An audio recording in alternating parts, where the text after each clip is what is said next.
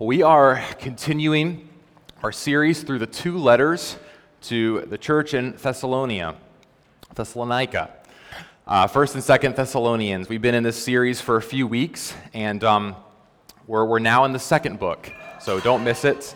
You can head on over there now to 2nd Thessalonians.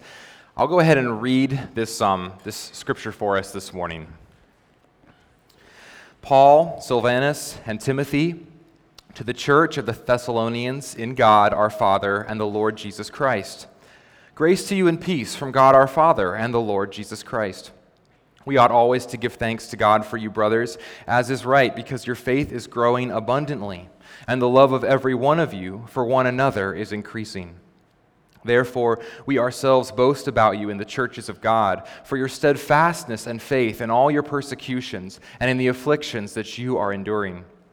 This is evidence of the righteous judgment of God, that you may be considered worthy of the kingdom of God, for which you are also suffering, since indeed God considers it just to repay with affliction those who afflict you, and to grant relief to you who are afflicted as well as to us, when the Lord Jesus is revealed from heaven with his mighty angels, in flaming fire, inflicting vengeance on those who do not know God, and on those who do not obey the gospel of our Lord Jesus. They will suffer the punishment of eternal destruction, away from the presence of the Lord and from the glory of his might, when he comes on that day, to be glorified in all his saints, and to be marveled at among all who have believed, because our testimony to you was believed. To this end, we always pray for you, that our God may make you worthy of his calling, and may fulfill every resolve for good and every work of faith by his power, so that the name of our Lord Jesus may be glorified in you and you in him, according to the grace of our God and the Lord Jesus Christ. This is the word of the Lord. Well, a few weeks ago in this series, Gray was talking about the rapture. If you're familiar with that, you can go. If you're not familiar with that, you can go back and listen to that message, but he started by saying, I want to address an elephant in the room that we all know is here. And as we've been working through this series about the end times, there have been a number of elephants that have walked in and out of the door, and maybe some things that we don't even want to discuss. So just to name the elephant in the room this morning, as you just heard in this passage, the Bible speaks to us about the subject of hell and of the eternal judgment of God this morning. And if I'm being honest, I would not have chosen this passage to preach this morning. It is a very hard passage. I'm a young pastor. I don't know if I have I'm here. But there's been a plea to the Lord for a maturity and a grace in this passage, even as we look at God's word this morning.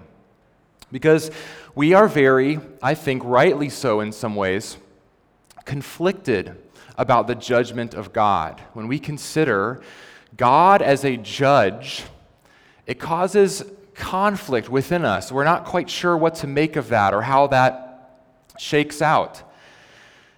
Maybe we think of a God of peace or a God of order or a God of strength. That is unanimous approval rating, but this God that the Scriptures so often claim will bring a final judgment on the earth causes anxiety and conflict within us. And I think there's a couple reasons for that. If I could just draw out three quickly. Three reasons we often feel conflict about the judgment of God is we see the nature of the world, we see the suffering and the injustice that goes unaddressed decade after decade, and we long for a judge, a righteous judge, to set it right. And yet, in that tension, we look at our own hearts, and we see that often we ourselves are perpetrators of injustice. So what would that mean for a God who would judge justly? What would that mean for me? That's one tension here. A second tension we might feel, or a conflict with the judgment of God, is just simply the what ifs. When we consider eternity, matters of heaven and hell, and the what ifs, the how longs, the quantity, the quality, all of those qualifying particular hypothetical questions that float to our mind. It's not wrong to ask those questions, but they can kind of start to cloud the framework for us. I think of Abraham pleading with God before God said, I'm going to destroy these cities of Sodom and Gomorrah. And Abraham pleads, if there's 50 righteous, would you save it? And he gets all the way down to one. If there's one righteous, would you save it? Don't we often feel that way in front of the judgment of God? Like, could I hold this back? Is there some sort of concession that we could make here? That's a conflict. And finally, I think we're conflicted about the judgment of God simply because we have more questions than answers. We have clear reading in the Scriptures, and we'll hear this morning of this eternity set before us, and God as a judge, and yet we're not always sure what's symbolic here, what's real, what am I supposed to really understand here? I mean, someone I read this week was saying, if you think about it, to our nature, thinking about hell, if you think about, often as we think about it, lots of fire, and yet the Scriptures describe it that way, and yet it also describes it as a place of darkness. And as we know it, those two things would be mutually exclusive, would they not? So how do we play with this understanding of what the Scriptures are teaching us? What can I take literally? And we are treading on matters so far beyond our own understanding, of course, that we want to come humbly before God and receive it. But it does cause conflict within us. Well, we'll address all of these conflicts this morning insofar as much they're spoken to this passage. But I think behind all of these tensions, the tensions and the questions, really comes down to a question behind all of them. And the question behind the question is, what is God like? I mean, that's why we're asking these what ifs, and we're concerned we don't know about the judgment of God and how that would play out, because we want to know, what is God like? Who is God? Is he trustworthy in the sense to bring about this judgment? Does he understand the full components? Can he forgive? Can he fix this world? Can he fix me? You see, it's the character of God that's going to define our understanding of eternity and how we look at it, more than sorting through all the questions of what's beyond our understanding right now. It's coming back and being rooted in the character of God as a righteous judge. That's going to offer the comfort. And that's exactly what's happening in this passage. As Paul is writing this to the church, and we believe is the living word of God for us today, this church is seeking comfort in affliction, and Paul goes right for the final judgment of God as a comfort for them. How can that be? How can that be? And yet that is what happens here. So I've titled this sermon, Who's Gonna Walk Through the Door? Because as I was working through this passage, a memory kept coming back, and some of you will share this memory of being a child and my parents taking an anniversary trip and leaving us at a friend's house for a few days. Dear friends, close friends, some boys my age. We had a great time the first, second, and couple days. But the longer that trip drags on, the worse your perspective of staying at this friend's house seems to be, right? We wake up in the morning and there's breakfast, but they cook the eggs weird. They let the yolk be runny in the hard-boiled eggs. And I cracked it as a kid. What is this? What, did you forget to cook this? The eggs are strange. And in the afternoons, it's hot, it's humid, but we're not allowed to watch a movie. We have to go back outside. That's frustrating. Mom would have let me watch a movie. And then my own bed at night. Could I get off this cot and get back in my own bed? How long will this anniversary trip last?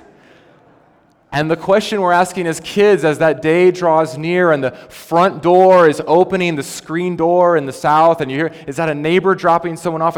Who's going to walk through that door? Is it finally going to be mom and dad to take me back to where everything is right, where the eggs are right and the bed is right, and set everything right that I've been waiting for? Who is going to walk through that door? And that becomes the fundamental question that will answer the fallout of what will follow that. And don't we have so many opportunities to look around at our world and ourselves and just say, who's going to fix this? Who's going to walk through the door and make this right? And I hope you see that this morning God's judgment is a comfort and an answer to that question. An answer to that question. And so here is how God's judgment is good news. It's good news. It's a comfort to us. It can be. It can be if we hear it as the Scripture describes it today. The first way that God's judgment is good news is it will bring relief for the afflicted. God's judgment will bring relief for the afflicted. This Scripture passage, as this book opened a very typical way, the same way the first letter to Thessalonians opened. An introduction, and then Paul commending them for their growth in love and faith. But then we get this bizarre statement dropped down into the 5th verse, right after in verse 4 when he says, in all your persecutions, so I'm in verse 4, in all of your persecutions and in the afflictions that you are enduring, what? This is evidence of the righteous judgment of God. How can this be? How can this church that is growing in faith and love and essentially peerless among other churches, as Paul says, we're actually boasting about you to other churches, how can this church's affliction be a rational evidence for the righteous judgment of God? How can that be? It seems contrary to the fact. It seems like it would be evidence for the opposite. We received a hospital bill for a full year after we had paid it, after the birth of one of our children. Every month the bill would come in the mail, a very large sum that had been paid, and it was driving me crazy to open up the mail and see this bill and call the billing department and say, haven't you sorted, like, we paid this, and yes, you see on your end, then why is this happening? Is this what the church is going through? Is this a mistake in the divine billing department where they are being issued a sum of affliction that should be taken away because they're people of God, and they're proving it again and again? Well, as though it appears evidence to the opposite, that God's judgment is faulty or wrong. And how often do we have a friend or someone in our family or even ourselves who looks at the suffering of the weak and how wicked seems to just flourish in this world and say, God's judgment, there's something off here. There's something not right. This is evidence that God's judgment isn't good. How often is that the case, that we feel that way? I mean, it's even said in Psalm 73. For those of you who have heard this psalm, listen to these words of the psalmist. He says, "But as for me, my feet almost stumbled, my steps nearly slipped. For I was envious of the arrogant when I saw the prosperity of the wicked. For they have no pangs until death. Their bodies are fat and sleek. They are not in trouble as others are. They are not stricken like the rest of mankind." That's a very real thought in that psalm, isn't it? Does someone say, spiritually, I almost fell on my face because I'm looking at the wicked and they're great, and I'm looking at the righteous and they're in bad shape, and I'm not sure what to make of this judgment of God? But here in verse 5, the Bible does something so interesting by drawing attention to this suffering as evidence of God's judgment, of his, not only his just judgment that's happening, a right judgment. Because here is what it is saying. It is saying that just as much as injustice is happening right now and affliction is happening, so much more so will the God who created this world and gave you the desire for justice bring this all right in the end.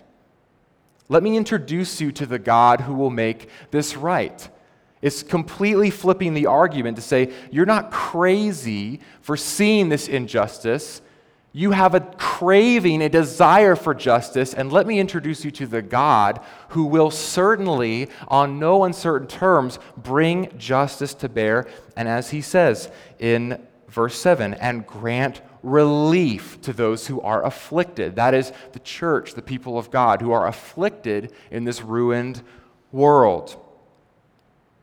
And you might say it's kind of convenient for Paul to say this. I don't necessarily follow the argument. It seems circular to say the suffering is evidence that the suffering will end. But what's so often argued in the other way is that the suffering is evidence that God does not exist, that he will not bring a righteous judgment. But I'm not saying that's not convincing. I'm just saying look closely at that. Essentially what that's doing is denying our human innate plea for justice, kind of rendering that as like, where does that go? And it removes the judge at the end.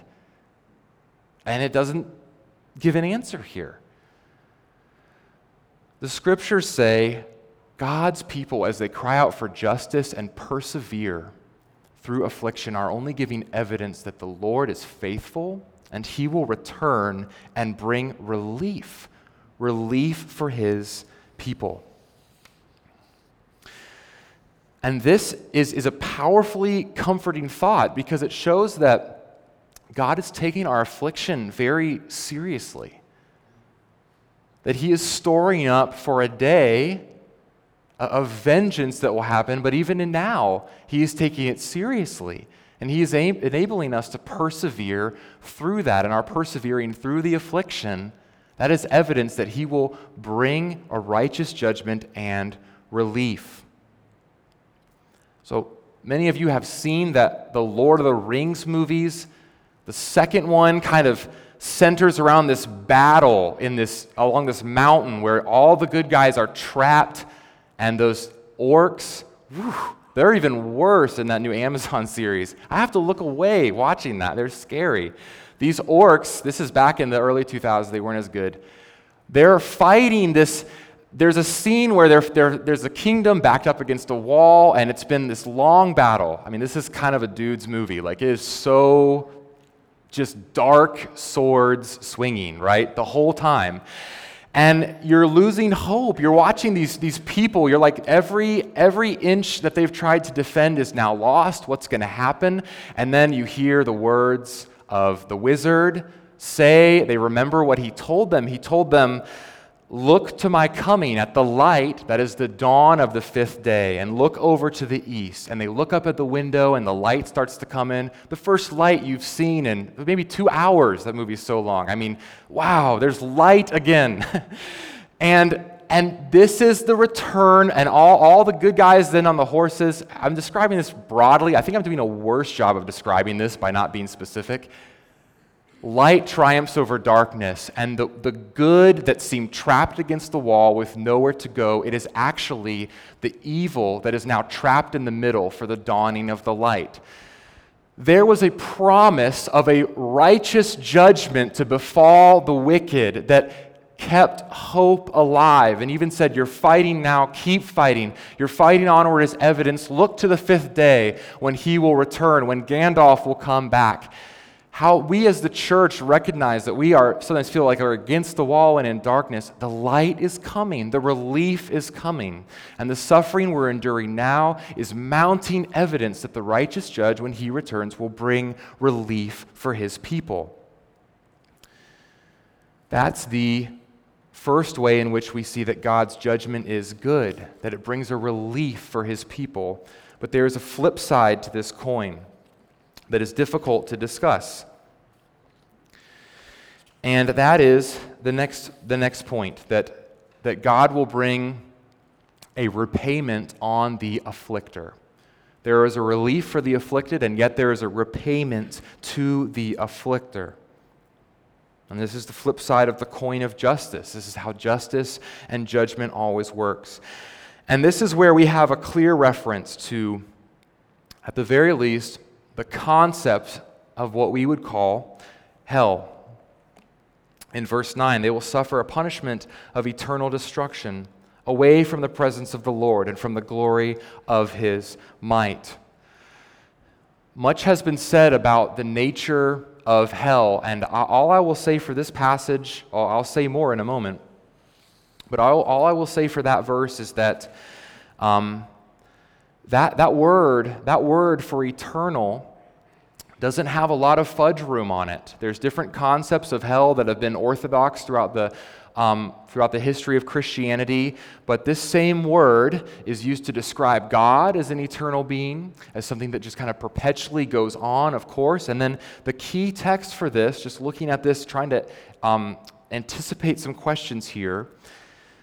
There's a time in the book of Matthew, in Matthew 25:46, where Jesus is talking about the final judgment when the Son of Man will return and judge the world. And he uses this same word, eternal, the wicked going to an eternal punishment and the righteous going into eternal life.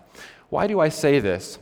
I simply say this to say that the Scriptures seem to weight the concept of hell as kind of the inverse of heaven, in that there is an eternal dimension to both that goes on, and we cannot subtract what is given to us here in this word and without subtracting what our view of heaven would be, because they are both given the same classification as an eternal thing that goes onward.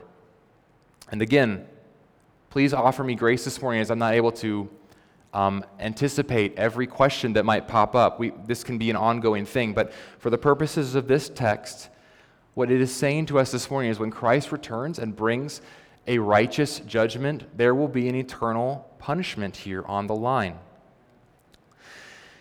And Tim Keller, writing on hell, pointed out that Jesus himself spoke about it more often than anyone else.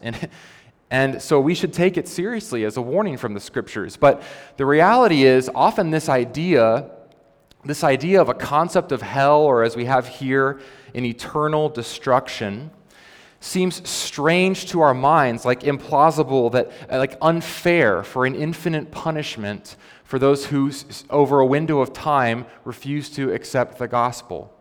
I've heard it said someone's around maybe they sadly die as a teenager, and in that 17-year window or whatever, they did not have time to accept the gospel. Are we really saying there's an infinite punishment for them? That's a hard question to answer. We don't know the answer to that question. We don't know their heart. We don't know. We are not the judge. God is the judge of that. But look at what this text is drawing out in the big picture. When we zoom out and we see the big picture of what's happening here, what do we see? We see that in verse 8, when Christ is revealed in a flaming fire inflicting vengeance, on who? On those who do not know God and those who do not obey the gospel of our Lord Jesus. So what we have is a category who has rejected God, who has desired not to know God, who has not desired His presence. And so what is it saying? It's saying they're cast away from that very thing. They're cast away from the presence. In verse 10, He's glorified by the saints. They're in His presence, marveling at Him. But in verse 9, the eternal destruction has strongly to do with being sent away from the presence of the Lord. Oh, good. So there's a case in this verse. This verse is saying that these people have been given over to what they desired. They did not desire the presence of God, and so to that they have been given. Here, a little bit of a broader stream here from theologian J.I. Packer, who says, Scripture sees hell as self-chosen. Okay, I would see that strongly here in this verse. That's what it seems to be saying. Didn't desire the presence of God, and so that is what's given. All receive what they actually choose, either to be with God forever, worshiping Him, or without God forever, worshiping themselves. One more quote from C.S. Lewis, and then one more coming later. There are only two kinds of people in the end: those who say to God, Thy will be done, and those to whom God says in the end, Thy will be done. All that are in hell choose it. Without that self-choice, there would be no hell. No soul that seriously and constantly desires joy will ever miss it. Those who seek, find, and those who knock, it is opened. Okay, let's put those slides away. So, this is an extremely hard teaching. I'm sharing quotes because I'm trying to show quickly a broader view, an understanding of this, and how the Scriptures take this seriously. and how they hold us accountable and how they draw this out. There's a saying that's come up a few times where hell in isolation seems just, you could go crazy looking at it and trying to figure out how that works. But in the bigger picture, what we want to say about the scriptures is that the fairy tale is true, okay? Not every part of it, but broadly speaking, let me tell you what I mean. The fairy tale is true. The good king returns in his glory, bringing vengeance on those who have afflicted, and the darkness flees to the outer edges. In a fairy tale, that's what happens, right? The good king returns, the citizens rejoice, and there's going to be peace in the kingdom as long as those who reject the king, who do not want his reign, who do not want his rule, they have to be removed from the kingdom for any peace. And that, the scriptures say, is the time when this final justice will walk through the door. For what would good be if it did not eradicate evil? Moreover, those who are rejecting good itself by rejecting God. Sometimes truth, as the scriptures teaches, or truth in our own life, feels like the warm blanket we curled under last night when Phoenix finally dropped 20 degrees before our eyes. But other times, truth feels like a car jack. It's just like getting cranked and pushing a car up and pushing against the pavement. It's hard, metal, and yet we need both. We need a truth that will lift the reality that we face, the hard reality that we face, and we need a truth that comforts us. And this truth does comfort us because it speaks to a God who will bring to restoration his kingdom and eradicate evil, but it is a hard truth. It is not easy. I mean, is there anything more difficult for us to wrap our minds around in this whole scheme of things? Here's the last way that God's judgment is good news, in that he brings relief to his people, he brings true justice to the earth, and he restores all things. This is the restoration of all things that will come only by his judgment. And I want to stay zoomed out here at the big picture. We've been asking through this sermon, who's going to walk through the door? Who is God? What is he like? That's going to define how all this goes. We have a second question that we can ask here. When we look at the reality of God's judgment, we can ask this question: who are we? Who are we as people before God? This goes back to our earlier, the conflict we feel about the judgment of God, how we feel like a mixed bag. We both long for peace and yet realize that we are disruptors of peace. We long for God's presence and yet realize we often reject his presence to seek our own way. We're a mixed bag, made in his image and yet ruined by the fall. And so if you'll allow me, I have one more long quote from C.S. Lewis here to kind of capture, I love this quote, I think you've probably heard it before, to capture the nature of humanity in this eternal perspective. Lewis says, "It is a serious thing to live in a society of possible gods and goddesses." He's talking about an eternal reality, right? To remember that the dullest and the most uninteresting person you talk to may one day be a creature which, if you saw now, you would be strongly tempted to worship, or else a horror and a corruption such as you now meet, if at all, only in a nightmare. All day long we are in some degree helping each other to one or the other of these destinations. There are no ordinary people. You have never talked to a mere mortal. Nations, cultures, arts, civilization, these are mortal, and their life to ours is the life of a gnat. But it is immortals whom we joke with, work with, marry, snub, and exploit, immortal horrors or everlasting splendors. He's talking about people, immortal horrors or everlasting splendors. He has tapped into something so profound here. There's an intrinsic greatness of infinite trajectory within us as God's creation and bearers of his image. And yet, ruined by the fall, there is a capacity to become an infinite horror, even as one made in the image of God. And so we see this all around us. We see this, the chaos in the world and how we are often perpetrators of it. And we can go back in our Bibles even to the 3rd chapter of Genesis, where men and women, they eat from the fruit. They sin against God. And what does it say? God, He's walking through the garden. He walks through the door. And are they walking with Him as they used to? No. They are stooped. They are cowering. They are hiding after they have sinned because they are ruined. And no longer are they in the position of His protection, but they are under His condemnation.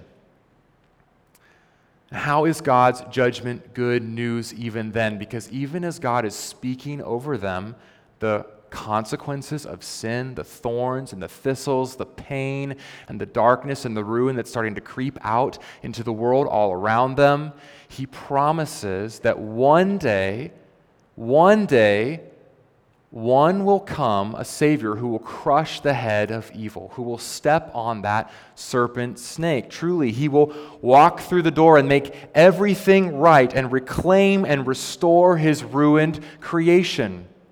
And isn't this why Christ speaks of hell more often than any other biblical writer? He says, if you're in sin, if you're lusting, throw your eye out. You don't want to wind up in hell. If you're angry at your brother, and you say, you fool, to your brother, your anger within you lurking, you're in danger of the fire of hell.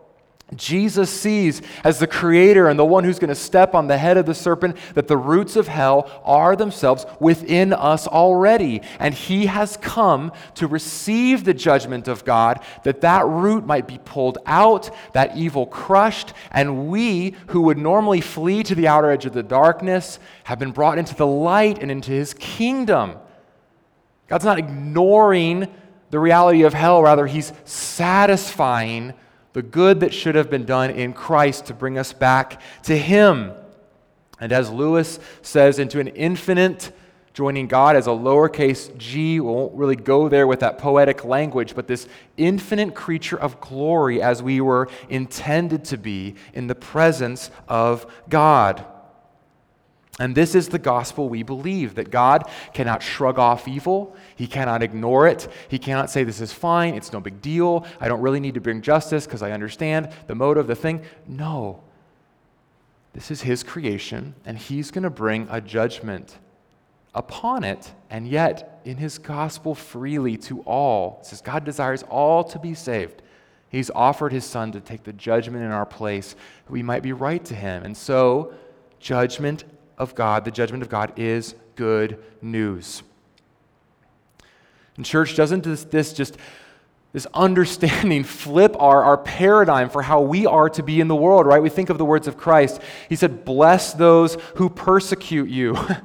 It's so loving of Him to say that. See, the people that are in darkness, please bless them. Don't give them another chance to reject me. I want to bring them in. Please bless them. Be the salt of the earth. Be the city on the hill. Draw people to you. Don't return evil for evil, but overcome evil with good, because I desire that none perish. I am slow to act because I desire for all to be saved. Please, church, do not give an excuse. Of course, we understand the reality that we are held accountable to God, and there are no excuses, and how God has revealed Himself. And yet hear how He calls His church. Love those in darkness as you once were. I want to bring more back to me. And I think this is why Paul closes this section, saying that to this end we pray for you. In verse 11, that God may fulfill every resolve for good and every work of faith by His power.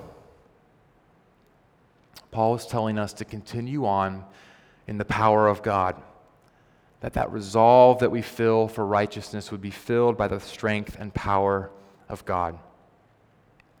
It's by His power we're saved, and it's by His power that we persevere. Until the end, when it says this incredible, incredible verse, so that the name of our Lord Jesus may be glorified in you, and you in him. Me glorified in Jesus? Yes. As the creature he intended us to be, emitting the radiance of God, as he originally created us to be, marveling in the presence, extolling him for his might and glory, and returned to the place where we were originally meant to be as his creation. Let me close us in prayer.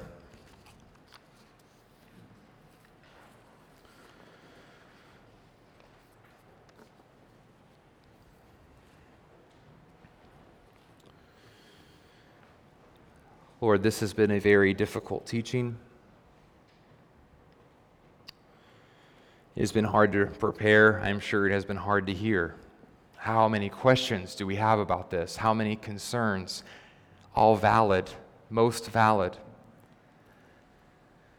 And yet we stand before you as those who have rebelled and have been brought back into your kingdom only by your grace. Please do this work of salvation even more so in our world. Restore us, O Lord, to you. Please put peace in our hearts where hard questions are. Give us answers, give us faith, give us assurance of your goodness and love. It's in Christ's name we pray this morning. Amen.